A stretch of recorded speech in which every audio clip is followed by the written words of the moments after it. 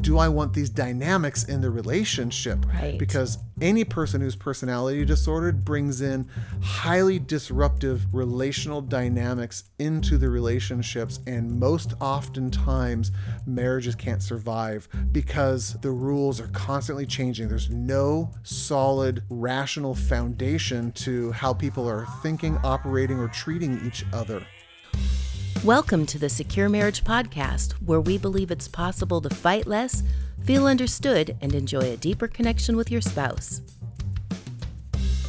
We're your hosts, Paul and Shannon Elmore, and on today's episode, Relationship Red Flags When Looking for a Spouse. Perfect. Thank you. All right. In our last podcast episode, we talked about major red flags or things to avoid, people to avoid, that potentially would make marriage nearly impossible or incredibly difficult to have. When you're looking for a partner, you're looking for a spouse, there are some things that you should avoid in people's personalities, behaviors, or histories. Right. Because if you choose to sign up and have a life with them, it's going to significantly impact you, and you can't ignore it or avoid these issues. Let's go. How do we want to do this? Just from a female emotional perspective, This might actually be a hard podcast for some people to hear because it might actually make people feel alienated or like, ooh, people aren't going to like me because I have these things, or correct. Why is he saying this about me? Kind of. Potentially. Why am I saying this? Why is he saying that I'm a red flag? Or yeah. Oftentimes, though, I'm thinking that probably people aren't aware of their red flags that they carry around on them. So you actually just identified the number one thing that I think people should look for in a potential spouse or potential partner is a massively high level of self-awareness. Mm-hmm. You work hard at trying to understand yourself, your story, your history, and you are actively trying to grow and progress and become a better human being. Right. You're never going to find a perfect person out there who's got all of their stuff together, who doesn't have any personal issues or personality stuff or anything. You're always every person is a fixer-upper. But the people who are aware of it and who know it and are willing to do their work are usually the best ones to find a catch. You want to look at them a little extra longer. Right. Boy, we got lucky because I was not aware of any of my stuff. Were you aware of your stuff? Not as much as I would have liked to have been. And you're right. I kind of woke up after we got married. So we did get lucky. Yeah. But I don't think we got lucky because I still think that there were signs that you were open to learning, that you wanted to grow, that you weren't planning on staying the same.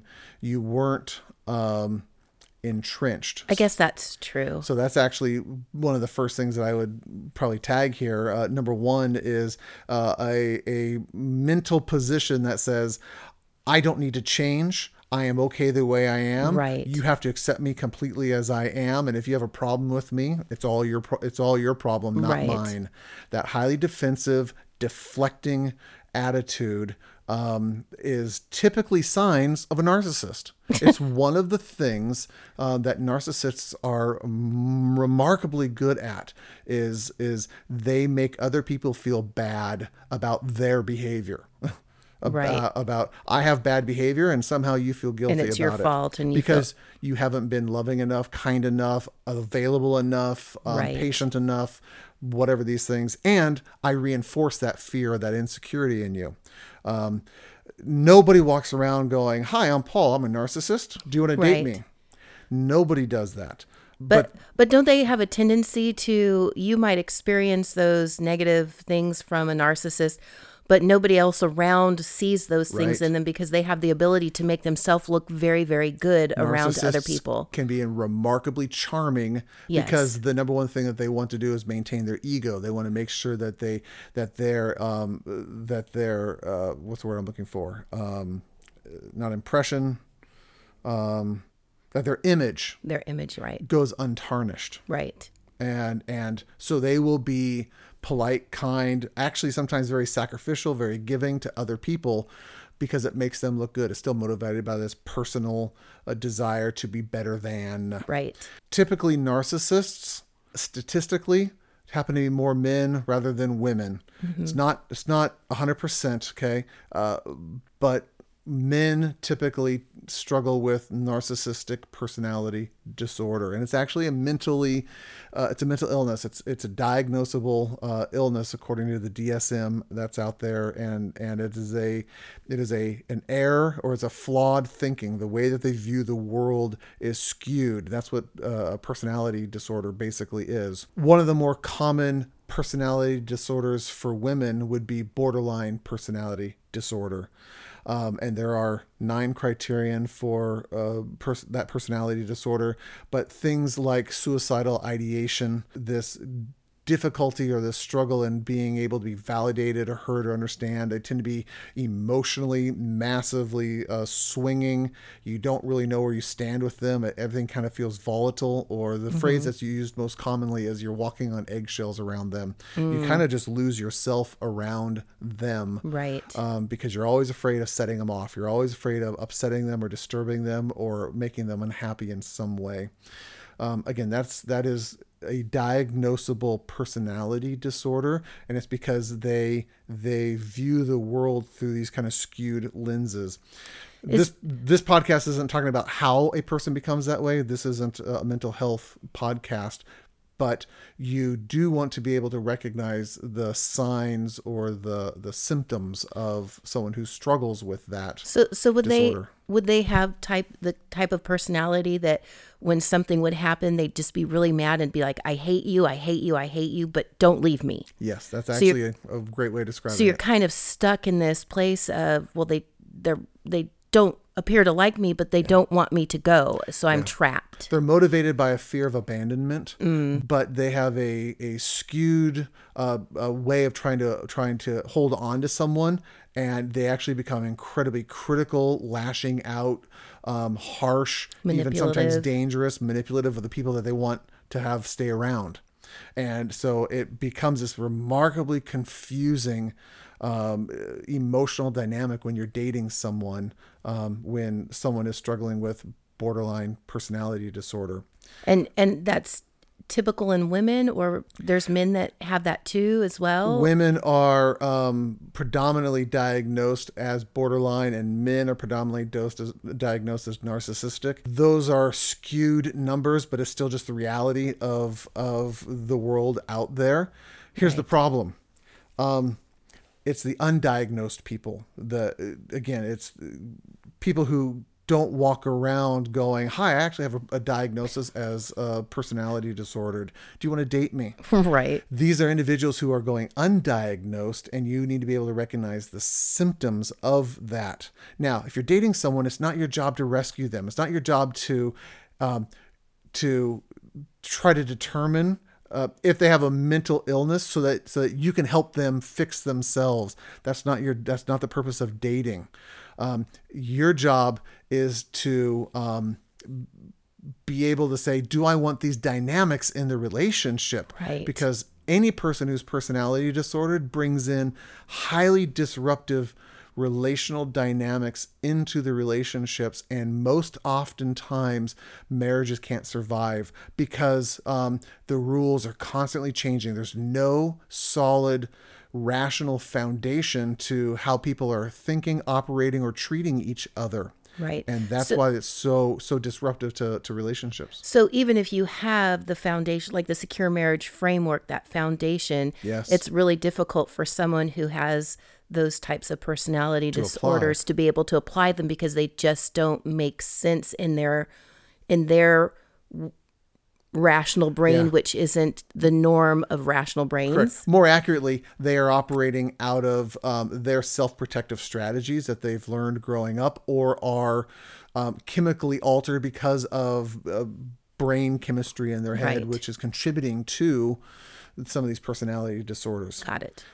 Currently, personality disorders are not seen as curable. They are seen as manageable, but not curable. It's like a permanent handicap. And if you're going to enter into a relationship with someone who has these dynamics, then you need to become an expert in that handicap. Right. Again, if you are blind, you have a physical handicap. I now need to understand you're not going to do any driving. I have to do all of the driving. Right? And you probably ought to learn Braille too, so you know exactly the information that I'm getting. Exactly. So it's going to cost me something if I'm going to choose to be in a relationship with you. And some people are willing to do that. Sure. These aren't deal breakers, meaning you should never.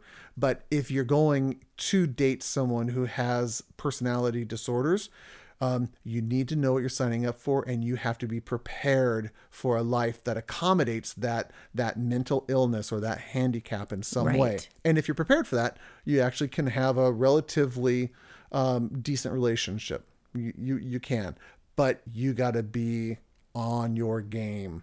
Right. So personality disordered individuals would be one of the big red flags that I would want people to know about and know how to kind of start screening for or looking for as they're trying to find a potential partner. The other thing that is a red flag for me is actual personal history. If you're dating someone and they have been married and divorced multiple times. Yes. That should be a red flag for a couple reasons. One is it already tells you that there's some dynamic that they're involved with that makes committing to a long-term marriage very difficult for them. No one gets divorced because it's solely one person's fault. Both people have some sort of level of contribution, not always equal, but some level of contribution to that. And so just their level of commitment and or skill set to navigate earlier marriages should tell you, do they have that same skill set? Have they learned that skill set to navigate a new marriage in some way? Exactly. Now, I want to be really, really clear here. Just because someone's divorced doesn't mean that they can't get married again, or you should avoid people who are divorced. Right. What I look for if someone is divorced is, have they done their work? Exactly. What I see most often in my office is someone has gotten separated, even just separated, and before the divorce is even finalized, they are dating someone else. Right. And they haven't had time to do their work. They haven't taken the time to examine what is their contributing factors. They haven't had taken time to just heal yet. And what basically happens is they start to spread the cancer to the next relationship because they're looking for this next person to be the magic cure in some way. And I don't want anyone to start a marriage off that way because that's not how it works. Right. And I was going to say, just because someone has maybe been married and divorced several times doesn't mean that they actually haven't done their work and have grown and have new skills and have learned new things, because we all have the opportunity to grow and change and become better people. Correct. So you really have to look at those things and find out and ask lots of questions. Yeah. Yeah. And see evidence of them doing their work. Because if they say, I've done my work. Well, what have you done? Well, I talked with my buddies. Okay. Did you talk with your buddies while you were married as well? So there needs to be evidence that they've done some work. Right. Again, just statistically, the numbers become very, very scary in terms of divorce rates among first-time marriages. It's around 50%. Divorce rate around second marriages is actually in the 70s. Wow. 70% of second marriages divorce. Third marriages are in the 90s. Oh my goodness. They just don't survive. So even statistically, and the reason is because you've already done the thing that's kind of made a set point in your head, which says, if this marriage doesn't work, I already have my course of action I'm going to take to make myself happy again. And that is, I'm going to leave the marriage. And that's why second and third and fourth marriages just don't work, because you're going back to an old tactic that if you had never been divorced, you actually are more prone to saying, we've got to work this out because we don't want to have a divorce under our belt. And you find you can actually work things out and not tolerate them, but resolve them because you have a greater level of commitment. It's kind of like the law of diminishing returns. You've already had one divorce. What's one more going to... How's that going to affect me? You've already crossed that line, so I might as well have two divorces rather than just one. Right. And so, again, this is this is kind of in general, individuals who haven't done their work, who are divorced. Not everyone who's divorced is this person. Exactly. It's not a deal breaker, but it is a red flag, and you want to be able to just be aware of it, that this person has done their work. Right. This last one isn't necessarily a red flag, but it is something that is probably pretty important to me, as I see this come into my office all the time. And that is if you're dating someone with children, because children are not adults and they cannot choose the life that they are in. They actually have to learn how to tolerate. So if you are dating someone and they have children, you are not there just to win over that woman or that man. You actually have to date or win over or be a good fit with that woman and her 2 kids. If her kids don't like you, trying to enter into that relationship and making them like you after you are married puts them into a horrible position as kiddos. Instead, if you're going to be dating someone who has kids, number one, you should not be interacting with those kids early on because you don't want them to get bonded to you or have this expectation or just be this next person that's in their parents' life. You wait a while, but if it looks like this relationship is going to be serious, before you make any significant commitments to this person, you want to spend time with the kids and go slowly. You can't expect kids to just like you instantly. And you can't just tell kids, well, I'm the adult, so you're going to have to like me. You're going to have to put up with me. You're going to have to tolerate me. I'm in love with your mom, and so deal with it. Right. And that is such a selfish attitude because kids, like you said, they can't choose their circumstances. Nope.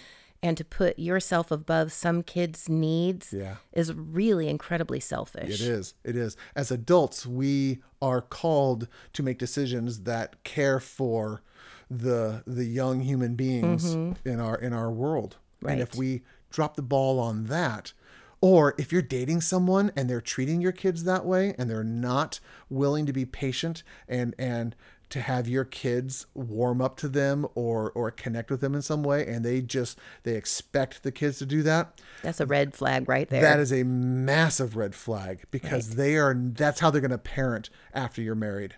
And you do not want to subject your children to those dynamics with that kind of person ever. Right. It's your job as a parent, if you're dating, to protect your children's hearts first and foremost, even before your own. I'm going to say that again unequivocally. Because you have children, you don't get to just date as a single person. You have to date as a parent. Right. And every person you bring into your relationship has to connect with you and your children. And that can happen. I've seen it happen a lot where stepfathers and stepmothers actually become better parents than biological parents.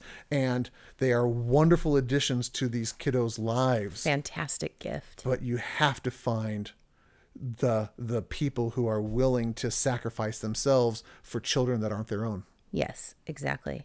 If you don't do that, it's a red flag. Don't date someone who is more focused on you and is doing something harmful to your kids, emotionally or just unkind to your kids. Right. Well, I was going to say, just kind of in that same realm of if you are dating someone who has children, you also need to understand the dynamic that they have with their husband or wife, those family dynamics, because those can get very, very volatile and messy. Be really difficult for you to be in the middle of that mess. Yeah. And it takes a lot on your part to be able to just manage that and not be affected by it in a negative way. Very, very much so. Very much so. So if we are to go back and review, the first one is people who are not self-aware, who are kind of entrenched in kind of who they are and they're not willing to grow or learn. Second is individuals who are personality disordered, whether that's diagnosed or undiagnosed.